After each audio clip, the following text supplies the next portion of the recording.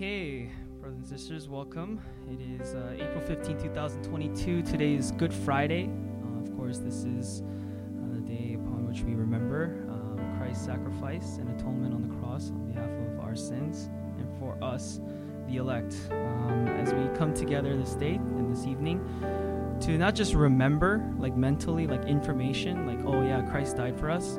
I think it's more important, or equally important, if you will, to remember what that means, right? The meaning of it, like the actual act historically, but also what it means for us today, like the relevancy of that, like how we relate to that, right? That event so long ago, how that continues to be not just important, but critically important in our lives as Christians, right? So this day, of course, marks the climax of Christ's ministry here on earth. And so as we remember our Lord and Savior who died on the cross for our sins, I want to call you into worship this evening. And if you have a Bible, you can turn to Isaiah 53. This, of course, is the famous prophecy of the suffering servant. Let me read this prophecy for you from Isaiah 53, verses 1 to 12. It's the entirety of the chapter. It's a little lengthy, but as I read it, would you just remember Christ and have him in mind as we read the text today? So let me call you into worship. Isaiah 53. Who has believed our message, and to whom has the arm of the Lord been revealed? For he grew up before him like a tender shoot, and like a root out of parched ground. He has no stately form or majesty, that we should look upon him, nor appearance that we should be attracted to him. He was despised and forsaken of man, a man of sorrows and acquainted with grief. And like one from whom men hide their face, he was despised, and we did not esteem him. Surely our griefs he himself bore, and our sorrows he carried. Yet we ourselves esteemed him stricken, smitten of God, and afflicted. But he was pierced through for our transgressions. He was crushed for our iniquities. The chastening for our well-being fell upon him, and by his scourging we are healed. All of us like sheep have gone astray. Each of us has turned to his own way. But the Lord has caused the iniquity of us all to fall on him. He was oppressed and he was afflicted, yet he did not open his mouth. Like a lamb that is led to slaughter, and like a sheep that is silent before its shears, so he did not open his mouth. By oppression and judgment he was taken away. And as for his generation, who considered that he was cut off out of the land of the living, for the transgression of my people, to whom the stroke was due, his grave was assigned with wicked men, yet he was with a rich man in his death, because he had done no violence, nor was there any deceit in his mouth. But the Lord was pleased to crush him, putting him to grief. If he would render himself as a guilt offering, he will see his offspring. He will prolong his days, and the good pleasure of the Lord will prosper in his hand. As a result of the anguish of his soul, he will see it and be satisfied. By his knowledge, the righteous one, my servant, will justify the many, as he will bear their iniquities. Therefore, I will allot him a portion with the great, and he will divide the booty with the strong, because he poured out himself to death and was numbered with the transgressors. Yet he himself bore the sin of many and interceded for the transgressors.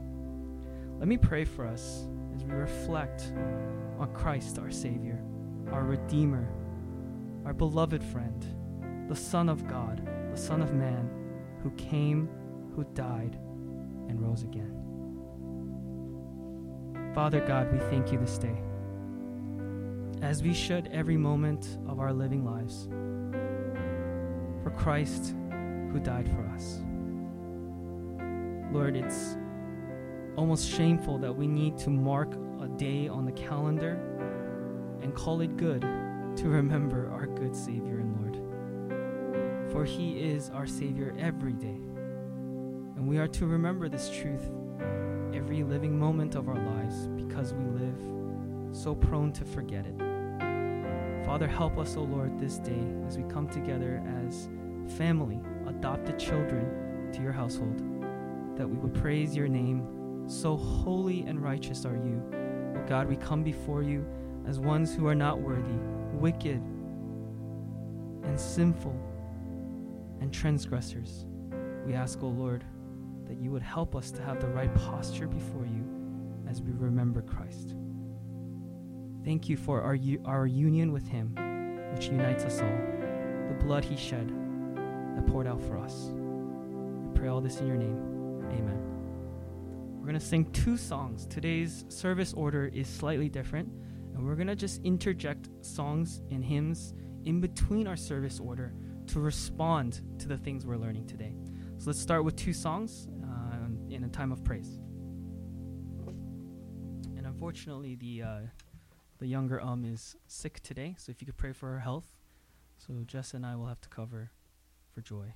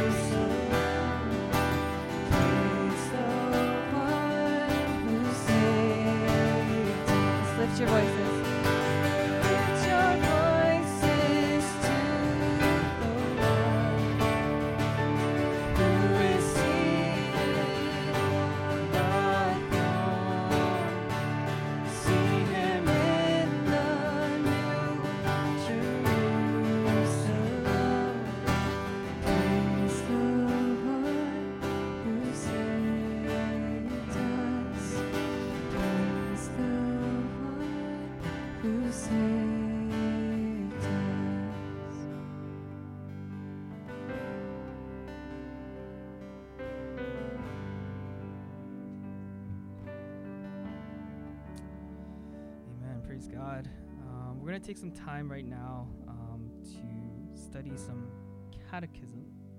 As you know, for the past year or so in our service, we've been going over these questions. And these are questions we've already gone through. We still got a ton left to go through because we're only on question, I think, like 60 at the moment. But I want to draw your attention to questions 19, 20, and 21 as we've studied, or as we've looked at already in our Sunday services. So let me, for those of you, of course, who are newer to our church, you didn't go through these questions. So let me remind you of what these questions ask and what the answers state. Question 19 asks this question: what is the misery of that estate whereinto man fell? Right? That's a little bit of an older English language, but bear with it. I'm sure you can understand what it's communicating. And the answer to this question reads in this way: all mankind, by their fall, and listen to what it lists.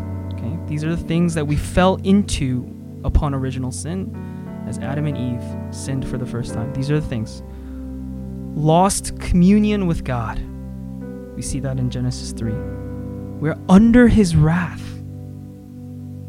And curse, wrath, curse, so made liable, responsible to all miseries in this life. We are liable to these things, the miseries of our life. To death, famously Romans 6:23. For the wages of sin is death itself, and to the pains of hell forever, eternal damnation. These are the things, the estate whereinto we fell upon sinning in that garden. Question 20, next slide, asks this question. Okay, well, did God leave all mankind to perish in the estate that we've just defined of sin and misery? All of these things, has God just left us in that state? Just mankind to perish? My answer reads this way: God, having, out of his mere good pleasure. I love the wording of the Westminster Divines as they put the wording of this, or the formation of this answer together, right? God, having, out of his mere good pleasure. It was pleasurable for him to just merely do this for us, right? Just mere good pleasure. From his grace, from all eternity, elected some to everlasting life. Right? Brothers and sisters, you are saved. That God, out of his mere good pleasure, in all of eternity decreed that some would be saved. We did enter the covenant of grace to deliver them out of the estate of sin and misery and to bring them into an estate of salvation by a Redeemer. So listen to those three things one more time. Number one, God, out of his mere pleasure, entered into a covenant of grace. What was once built on the covenant of works: do not eat of the fruit of this tree, or you shall surely die. That's a covenant of works. That's a promise based on your obedience of his command. Disobedience results in death. Upon that disobedience, God willingly, out of his own good pleasure, decides, I will enter into a new covenant with mankind, and it will now be predicated on grace. Man is incapable of obeying me fully, to be holy. And so instead, I will enter into a covenant of grace, just out of his own grace, right, for us, to deliver them, mankind, out of the estate of sin and misery. So all of those things we listed in question 19, he delivers us from those things. And there's only one way he does this: through a Redeemer, whom he has chosen. By a Redeemer, all shall be saved, all who are elect. Then the obvious question must be asked: if the Redeemer is the one who will deliver us from the estate of sin and misery by the covenant of grace that God has willingly, by his own good pleasure, established, who then, Lord, is this Redeemer? And that's what question 21 asks. If we go to the next slide. Who is the Redeemer of God's elect? And brothers and sisters, need I say more? The only Redeemer of God's elect is the Lord Jesus Christ, who, being the eternal Son of God, became man, and so was, and continues to be, God and man in two distinct natures and one person forever. This is our Savior, the man we call Jesus Christ, truly man, truly God. He is our Redeemer.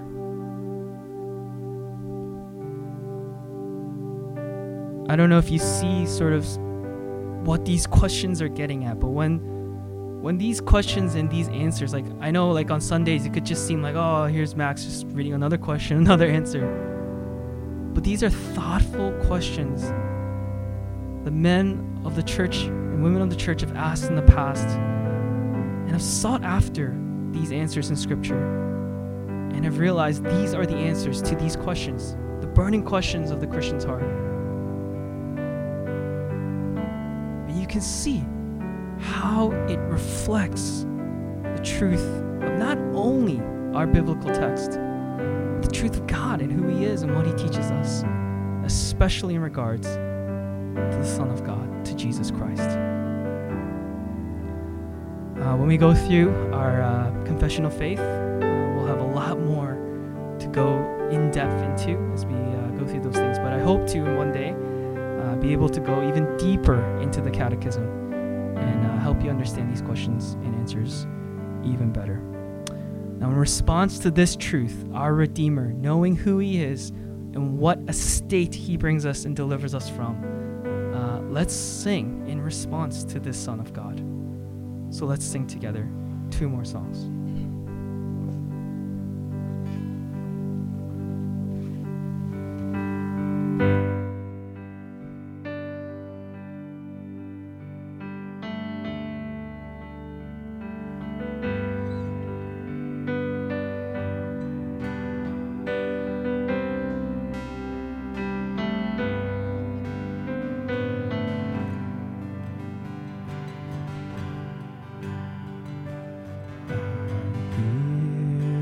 Savior sing, thy strength indeed is strong. Child of weakness, watch and pray, find in me thine only one.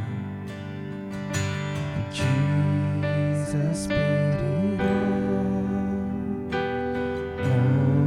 to Him I owe. Sin and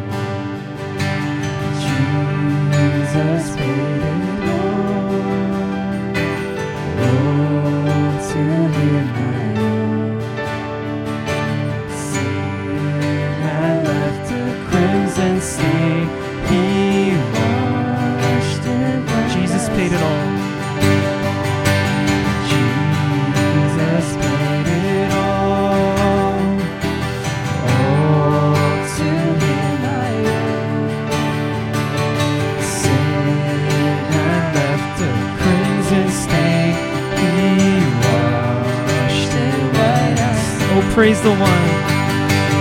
Oh, praise the one who paid my debt and raised this life up from the dead. Oh, praise the one who paid my debt and raised this life up. One more time. Oh, praise the one who paid my debt and raised this life up from the dead. Oh, praise the one who paid my debt and raised this life up from the dead.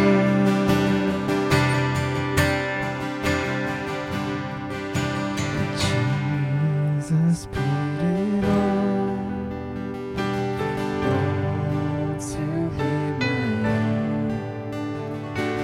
Sin had left a crimson stain. He washed it white as snow.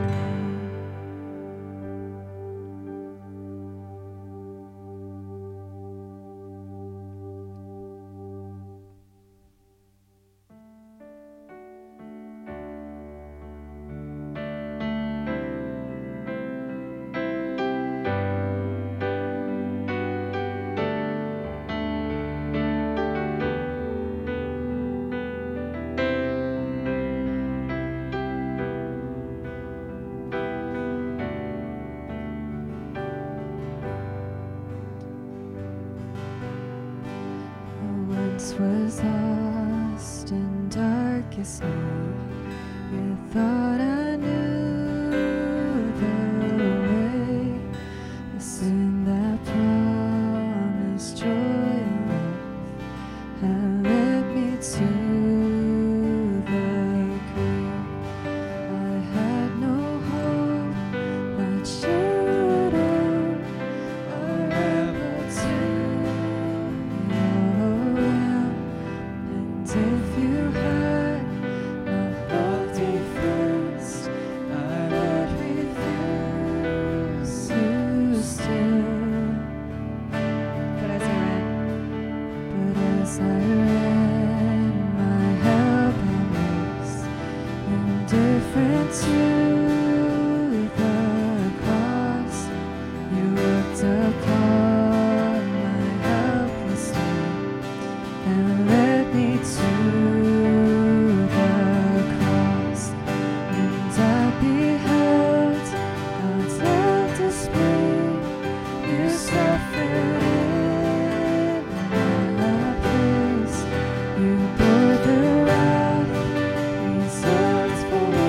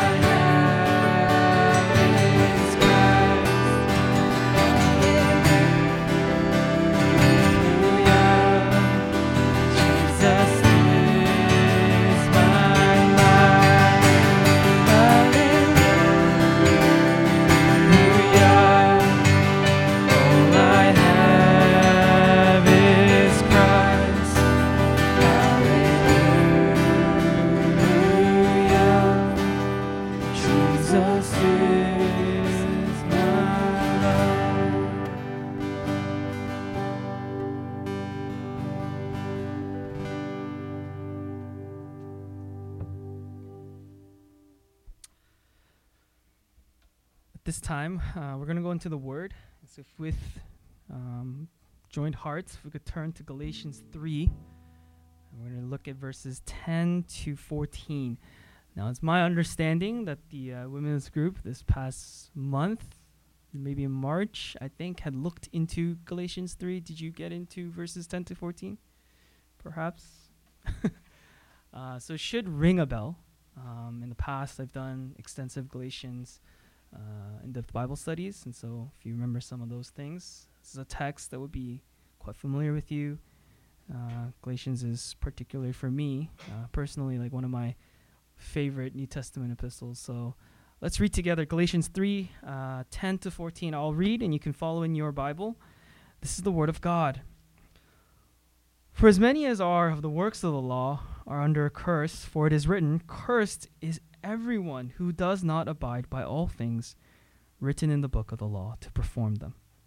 Now that no one is justified by the law before God is evident, for the righteous man shall live by faith. However, the law is not of faith. On the contrary, he who practices them shall live by them. Christ redeemed us from the curse of the law, having become a curse for us. For it is written, cursed is everyone who hangs on a tree, in order that in Christ Jesus the blessing of Abraham might come to the Gentiles, so that we would receive the promise of the Spirit through faith." Amen. These are the words of the Apostle Paul written to the Christians in Galatia. Galatia is modern-day Turkey, which is the nation we are currently supporting, and the last place that our church went to on short-term missions projects, right? So it's a pretty significant regional area, but beyond that, theologically and historically for us, as we're reading this, it's incredibly important we understand the context of what Paul is writing to the Galatians. So I'll give you some of that before we begin.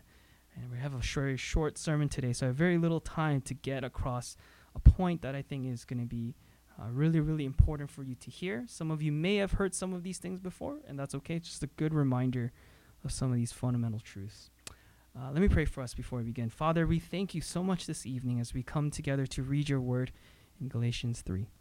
We ask, O Lord, that this text, the truth it contains, the truth about Christ who died on the cross, and the nature of that cross would be revealed to us this day.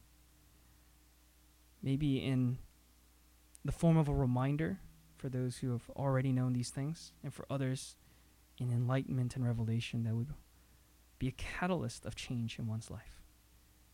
I thank you for this time. We honor the Son who came and died for us. All this in your name we pray. Amen. So Galatians, let me give you a quick rundown. Galatians is an epistle written by Paul, one of the earliest of his letters. Some people say the earliest, depending on where you stand in terms of historical accuracy on some of these things. But it's one of the earlier writings of Paul, and it's one of the first documents of the Scripture and of the New Testament era that contains a doctrine of the justification by faith alone that the Reformers stood upon, right? So the language of justification we find first in all of Paul's writings in the book of Galatians. Now, Galatians, the context in which Paul is writing to them is that the Galatians, Paul was the initial frontier missionary that established the church there. It was one of the first churches that he had established on his missionary projects, as we see in the book of Acts. And upon his departure away from Galatia, some men had come into this region. We don't exactly have a exact understanding of who they were or what their motives were, but we have a general understanding of who they are. And they kind of come up actually a lot through Paul's epistles. Even in our study of 1 Corinthians, they've kind of come up a bit. But they're known as the Judaizers, right? There are other terms for this, but I'll just call them Judaizers for the sake of it. And the Judaizers are basically these types of men who were Jewish in descent, so in origin and ethnicity, and in background, that had come to understand Christ, like Jesus, the person, as the Messiah, but continued to cling on to the practices of the law. So they couldn't let go of the law, the Torah, and the practices of those things, and the requirements of the Torah. So things like Sabbath keeping, diet keeping, like kosher diet, and like famously circumcision, right? So these are things that they could not sacrifice, and they continued to practice these things in light of understanding Christ as Messiah. And even though they had this understanding of Christ is the Messiah we've been waiting for, they didn't have a full understanding of what Christ meant when he said, the laws and the prophecies of the prophets have been fulfilled in him, in Christ, right? And so they go into Galatia and they teach the Galatians, whoa. Like Paul was a Jew too, right? And here's the thing. These guys are teaching you wrong. What you need to do is go back to the Old Testament. See, this is of God, right? All of these things, this is the one true God, right? This is the God that Jesus was. These are the texts that Jesus read from, that Jesus taught from. So why would we ignore these things? So we need to still keep these things rigorously. And they fell under the law again, right? And so upon Paul's departure, these men come in and they just kind of screw up everything, basically, right? And they're going back under the law. And Paul hears about this, and he is irate. If you look at chapter 3, the very first 3 words of your Bible is chapter 3, verse 1. You foolish Galatians. Right? He's actually so angry that he forgot to punctuate. So all of chapter 3 to like the middle of 4, it's a one sentence thing. He just forgot to punctuate because he's so irate about this situation. When we punctuated it in English for you so you can breathe as you read it, right? But in Paul's case, he did not. He forgot to do so, or he just ignored to do so because he just wanted to convey this truth. Do not turn from the one true gospel of Jesus. And you might think, well, what's so wrong, Paul, about obeying the commandments? They are actually of God. What's so wrong about that?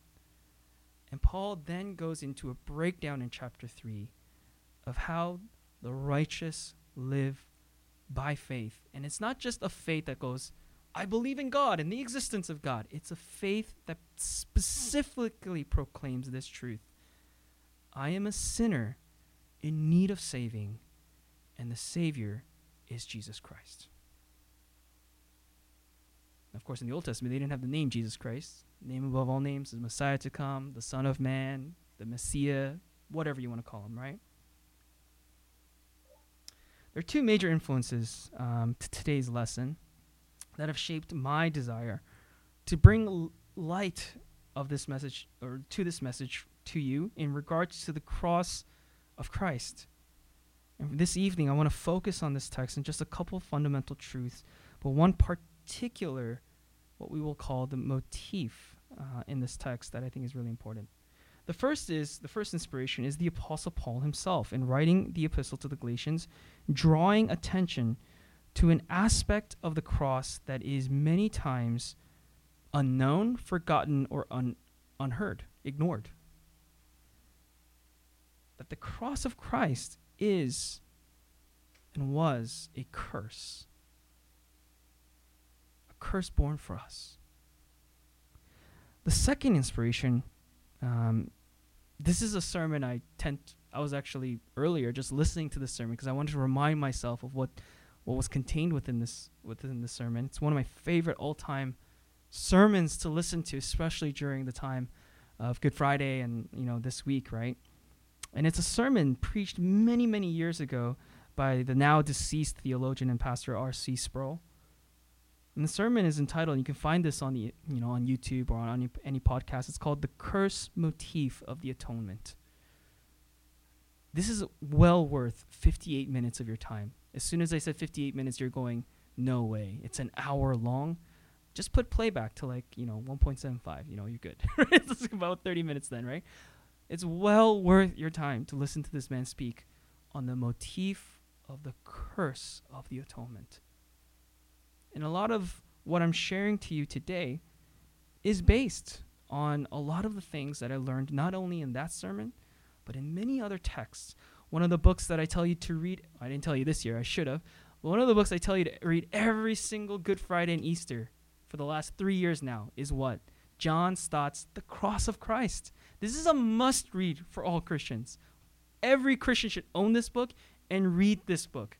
John Stott's The Cross of Christ. It is one of the most spectacularly written books in the examination of the cross of Jesus Christ. I want to bring you to the beginning of Scripture, and as soon as I do that, you're going to go, uh-oh, this is going to be a long sermon, right? Not true. I'm just going to quickly run you through a couple key moments in Scripture. We're starting from the beginning. In Genesis 1, 2, and 3, we see, of course, creation, the fall of man, and then what do we see? The curse.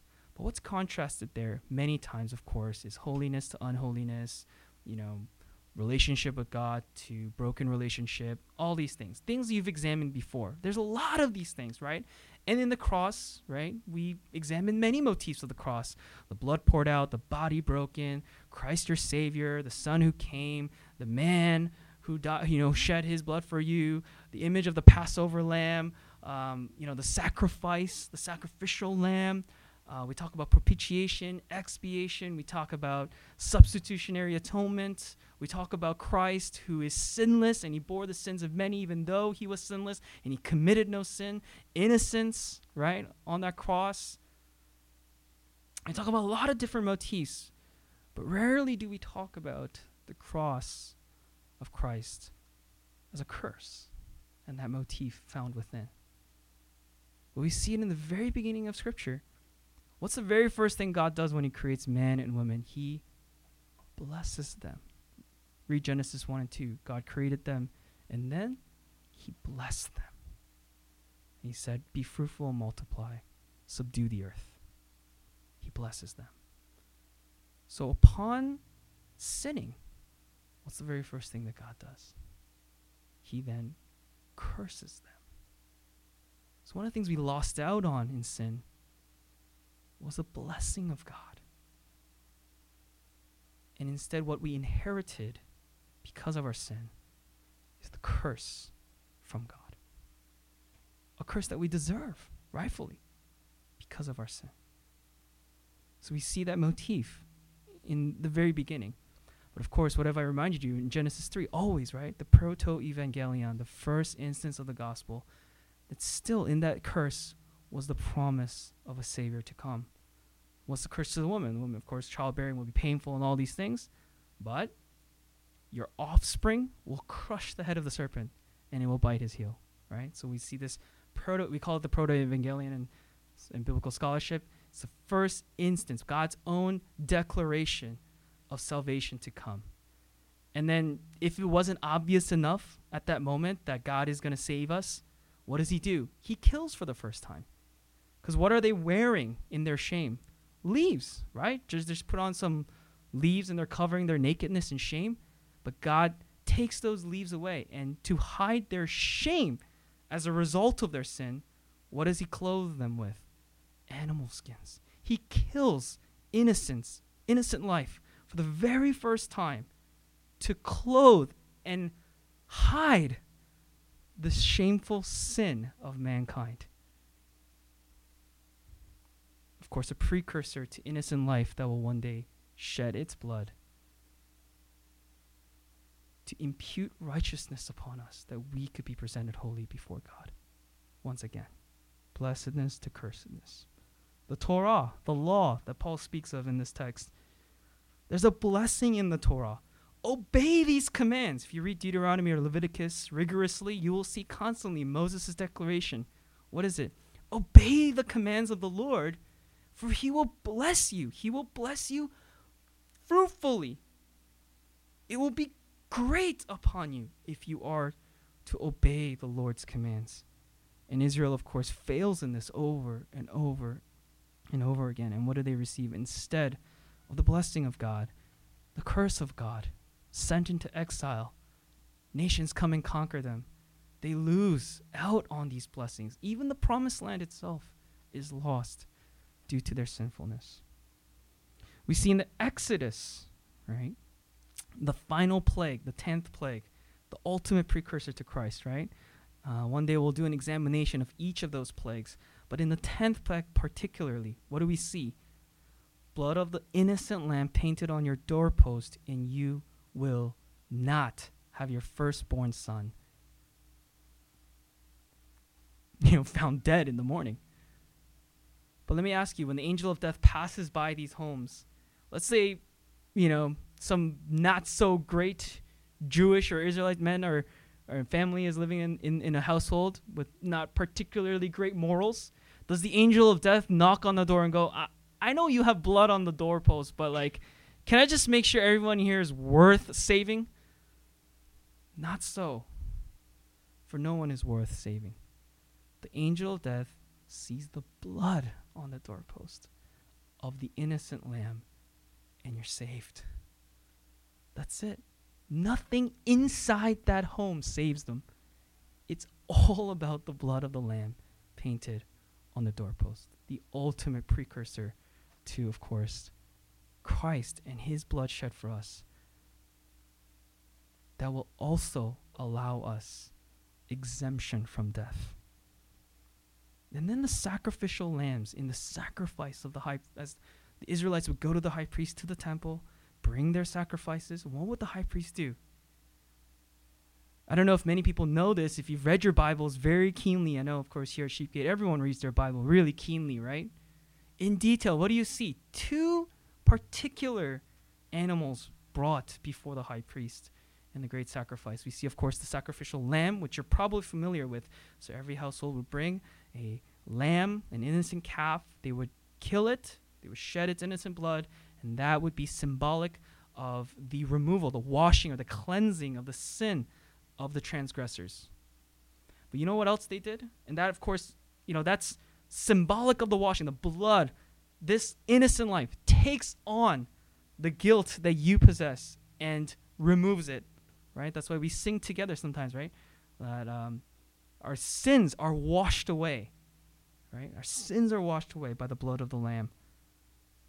We call this propitiation, that he is this propitiation on our behalf, that he took on our guilt. But then we also see expiation in the scapegoat. If you ever read your Bibles carefully one more time, there's a lamb, but there's also this really interesting thing called a goat, right? And a goat is brought. And the term scapegoat actually comes and stems from this Old Testament practice, this ritual of this goat coming. And here's what they would do. The Israelites would bring curse upon this goat. And the high priest would symbolically lay his hands onto this goat as just to symbolize the curse that is brought upon all transgressors, all sinners in Israel, that all of their sins will be put onto this one goat. And you know what they would do to this goat? And nowadays, those animal rights activists, they would hate this.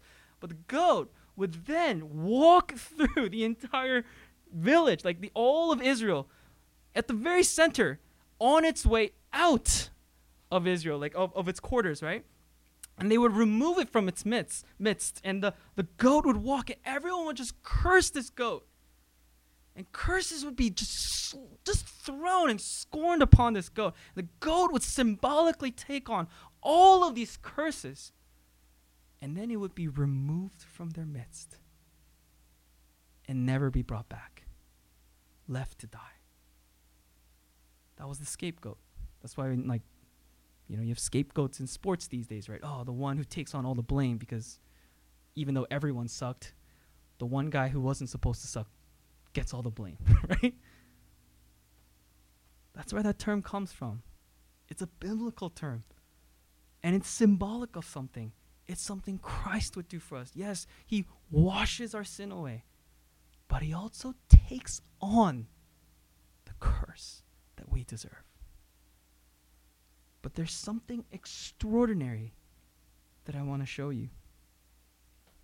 When we get to the prophets, there's language there in the prophecies of Amos, Hezekiah, Malachi, all of those books that we love reading, right? And these prophets would go to these nations, these people, typically Israel, and they would say, "Thus says the Lord," and they would give them warning. Turn from your sin, repent and believe, or else. And the or else is always this: woe to you, for if you do not obey and turn from your ways. Woe to you. Where have you heard that language before, brothers and sisters? We see it in Isaiah the great prophet, right? In Isaiah 6, when he's before the heavenly throne, what does he see? The holy God. And for the very first time, he recognizes his own sinfulness. And what are his words? The first utterances of his mouth.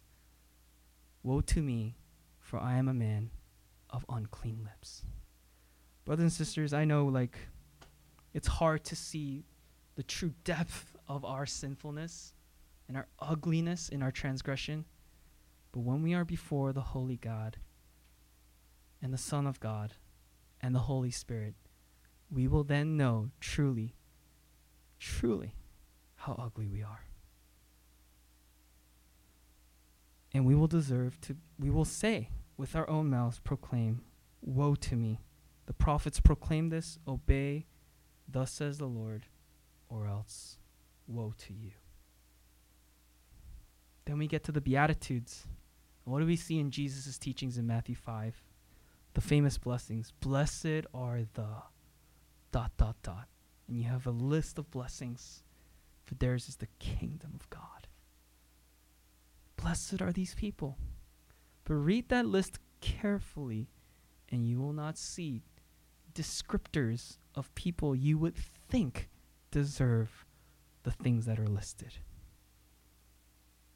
But what's the indicative or deductive sort of conclusion to blessed are the poor, for theirs is the kingdom of heaven? What's the opposite? Cursed.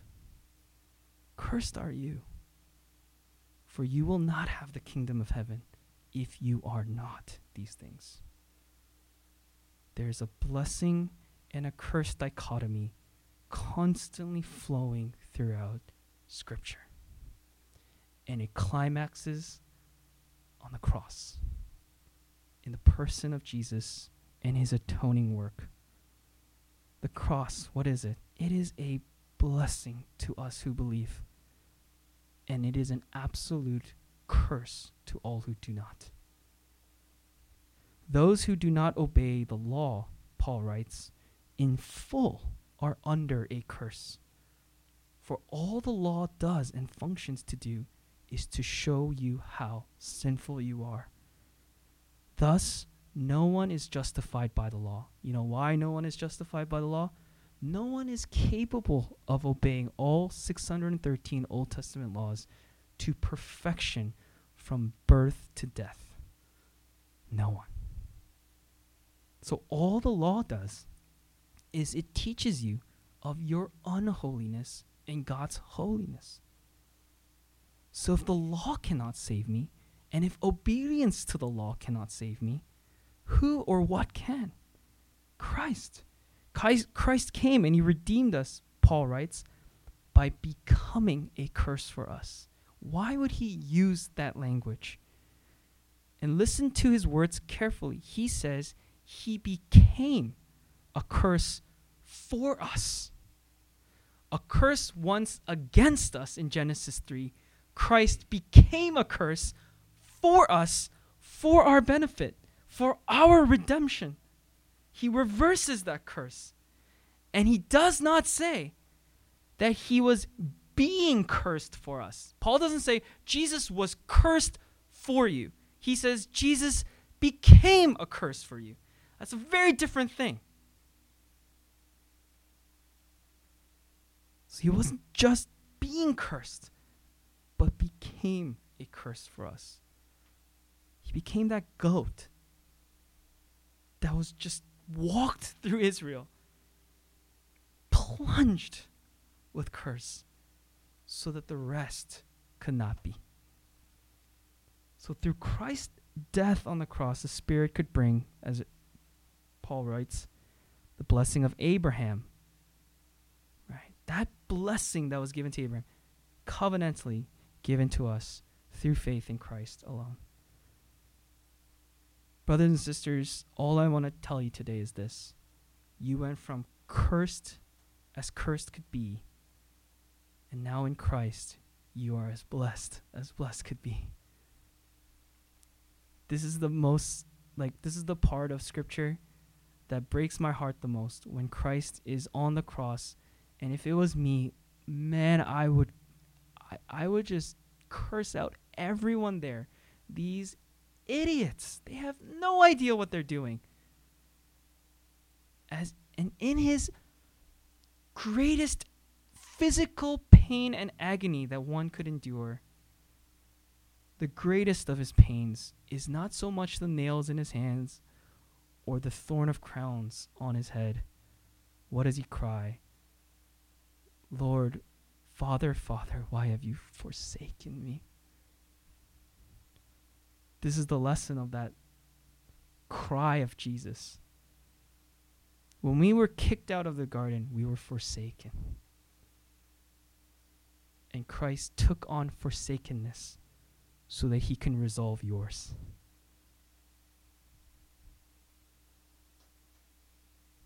He's symbolically kicked out of the garden so that you could be brought back in. That's incredible. John Stott, in his book, he writes, every time we look at the cross, Christ seems to say to us, I am here because of you. It is your sin I am bearing. Your curse I am suffering. Your debt I am paying. Your death I am dying. Nothing in history or in the universe cuts us down to size like the cross. So, brothers and sisters, we are, and I hope, the righteous who shall live by faith in our union with Christ. Let's respond to this truth in a time of prayer and reflection as you personally just take a moment to reflect on this. And then we're just going to conclude the evening with final 2 songs in response to this truth.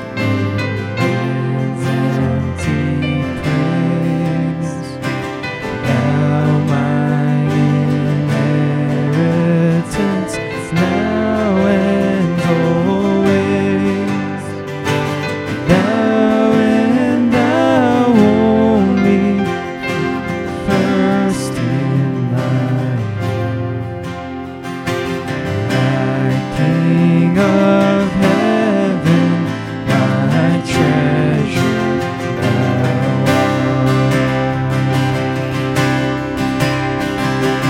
My King of heaven, victory won.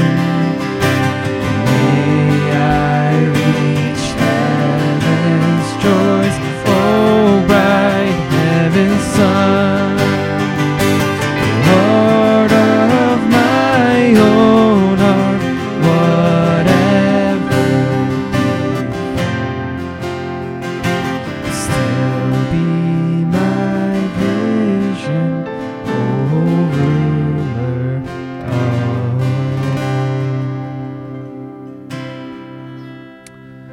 Let's just sing this last song together.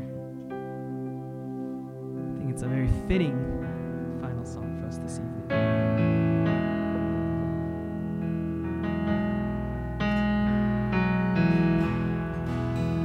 Mine are days that God has numbered. I was made to walk with Him. Yet I look for worldly treasure and forsake the King of Kings. But mine is hope in my Redeemer. Though I fall, His love is sure. For Christ has paid for every failing. I am His forevermore.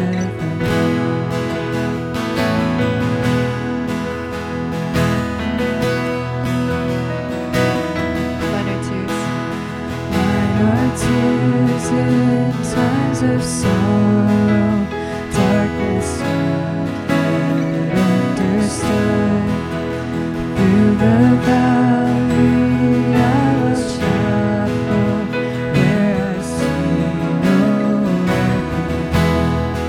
But mine is peace that flows from heaven, and its strength in times of need. I know my pain will not be wasted. Christ completes His work in me.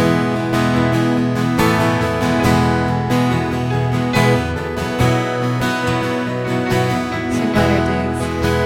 Minor days here as a stranger, pilgrim on a narrow way. But with Christ I will encounter honor and hatred for His name. But mine is armor for this battle, strong enough to last the war. And He has said He will deliver safely to the golden shore. And mine are keys to Zion's city, there beside the King I walk. For them my heart has found its treasure. Christ is mine forever.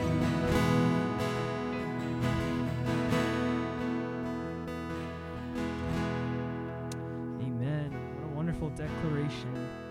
Christ is ours forevermore. Let's pray. Heavenly Father, we thank you so much for this evening where we were able to spend some time together, not only in your text, but in the truth that it proclaimed, and a reminder, of course, of the historical event of your Son, Jesus Christ's cross, upon which He hung, He died, and He took on the sin that we commit each day, the sin that continues to taint our lives. We thank you for that gift. We thank you for being our sacrifice, our propitiation, our expiation, our sacrificial lamb, our scapegoat. That, Lord, you would turn our curse and turn it into blessing by becoming curse for us. We thank you, O Lord, for you are so very good to us. We pray all this in your name. Amen. Amen. Okay, just a couple announcements as we conclude. And then we can just chill. You're free to go home whenever you would like. Nothing too new. I'll go through some more specific announcements on Sunday when we're gathered together. And of course, this Sunday is Resurrection Sunday. It is Easter Sunday, right? So Christ is... there's this really funny Facebook group, and you can like follow it if you want. Some of like my friends, we follow it, but it's basically this group that just checks. You know how like there's weathermen who like give you the weather update every day? It's a group that tells you whether like Christ is alive. So every day this guy, he just posts, he's alive. He's alive. Like every day, 364 days a year. Just on Good Friday, he goes, oh wait. And then 3 days later on Sunday, he goes, oh, he's alive.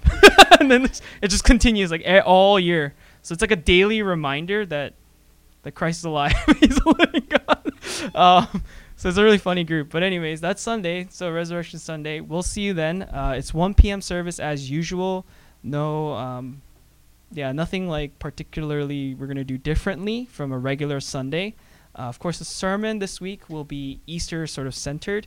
I was going to continue to preach on the rest of 1 Corinthians 14, but upon a little bit more prayer and thoughtfulness, I guess, I thought it'd be more appropriate, especially with some of our newcomers and those who may not be believers. I thought it'd be nice to preach on the resurrection of Jesus Christ. And so we'll do that on Sunday, and we hope to see you there. There's a fantastic, as soon as I say this, like people I never heard of start showing up. But there's a fantastic layout of food ready for you on Sunday. The KM are going to bless us. But I think equally, if we could bless them too, they're not really into desserts, but if you could bring like just a small thing if you want. You don't have to, no pressure. Maybe like a fruit. I might bring a watermelon. You guys want a watermelon? We haven't had a watermelon in a while. Anyways, that's Sunday. So we'll talk about that when we get there. But yeah, please do that. Or please be there, I should say, and join us for Easter Sunday if you can, if you're able, and I think you ought to. It's a very important day. Even Donald Trump goes to church on Easter every year, so think about that if you're thinking about not going, okay? It's the one day he goes to church. Anyways, that is Easter Sunday. Other than that, I've been told that I need to announce this, so I will. Corey is continuously looking to get his softball jersey XL file filled out. So if you haven't done so, please do that. He's not, he wants us to do it. So if you want, please do it ASAP. We got to get the orders in. Our team is registered and we're ready to go. So that's wonderful. And the church will be compensating you on that. So they're going to pay for your registration fee and then partial jersey fee as well, right? So we've secured those funds. As I've told you, this coming Monday to Friday, I'll be traveling to the States. I'm going to a Christian conference for pastors, and I'm going to be coming back with like 30 million books. So I'm excited. Anyways, please pray for me. And then continue to pray for those we have been praying for. And particularly, I would like to share this with you today, but Cindy and Tens, really like talking with them more lately, and examining sort of where they are in their faith, right? They're not believers yet, but they're getting there, and they're really learning, they're really opening up. Andrew's been doing an amazing job of just continuously following up with them, just talking with them, which is weird because he doesn't talk to us, but he talks to them. So anyways, please continue to pray for them. I think it's really important, and keep up with them. Other than that, that is it. So tonight, if you want to order food, we can order food. And if you want to hang out, we can hang out for a bit. And then you're free to go whenever you'd like. So thank you for joining us this evening. And we'll see you Sunday. Otherwise, we'll see you right now as we hang out. Let's end, I think, appropriately with the Lord's Prayer. So if we could rise, let us pray. Our Father who art in heaven, hallowed be thy name. Thy kingdom come, thy will be done on earth as it is in heaven. Give us this day our daily bread. Forgive us our trespasses, as we forgive those who trespass against us. And lead us not into temptation, but deliver us from evil. For thine is the kingdom, power, and the glory, forever and ever. Amen. Thank you, everyone. That's it.